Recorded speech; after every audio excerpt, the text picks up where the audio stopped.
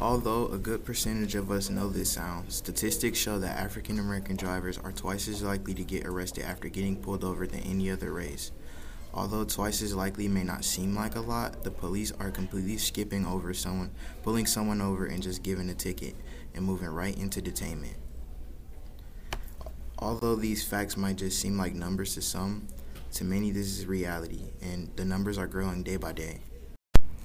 Before we talk about stories of racial profiling, first we need to know exactly what it is. First, I spoke with Shermone Henderson, a black student from Brown Deer High School, to get his opinion on the topic.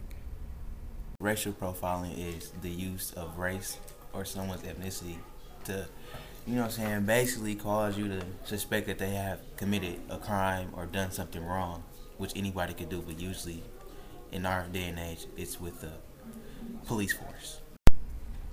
Shermone went on to talk about how he feels racial profiling happens on a daily basis. He said everyday black people are being stereotyped as they walk down the street even because of the clothes they wear. But racial profiling means different things to different people. Next, I spoke with Sam Wallish, another student from Brown Deer High School, to get his opinion on racial profiling. Sam said racial profiling is judging someone based on their racial background or like assuming stuff about them just because of their racial ethnicity or whatever. Sam also went on to mention that he agrees that racial profiling happens very often. He specifically mentioned that police officers are often the people who racially profile the most. But now that we know what racial profiling is, let's dig deeper to find out why it happens.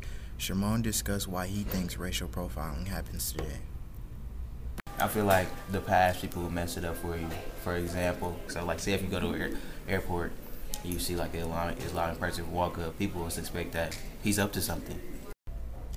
I went on to ask Sam why he thought racial profiling happens. What do you think the main reason for racial profiling is?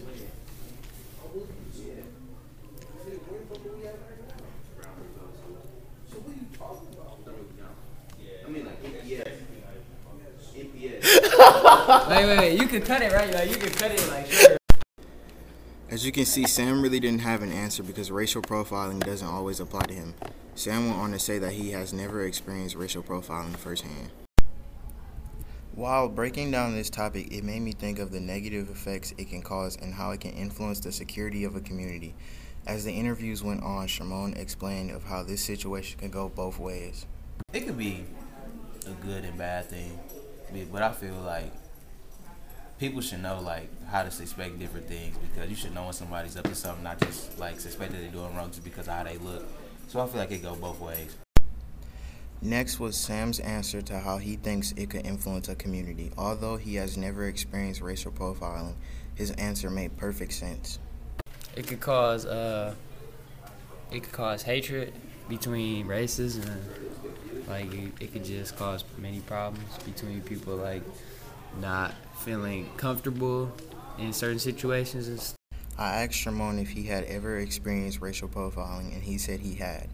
2 weeks ago, he was in the car waiting for a friend to come out of a hotel after prom when he noticed a police officer had been in his car near him for a while. I was sitting in the car with my girlfriend and her friend for about 10 to 15 minutes, and I noticed a police car pull up behind us. They didn't do anything, but I knew that they were checking the plates on my mom's vehicle that I drove for prom that night.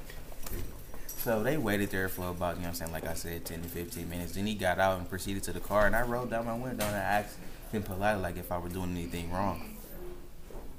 And he answered, asking me whose car it was, why am I out, who am I waiting for, because he thought the car was stolen because it was in my mom's name. And that's when I experienced racial profiling. Unfortunately, situations like this are not uncommon.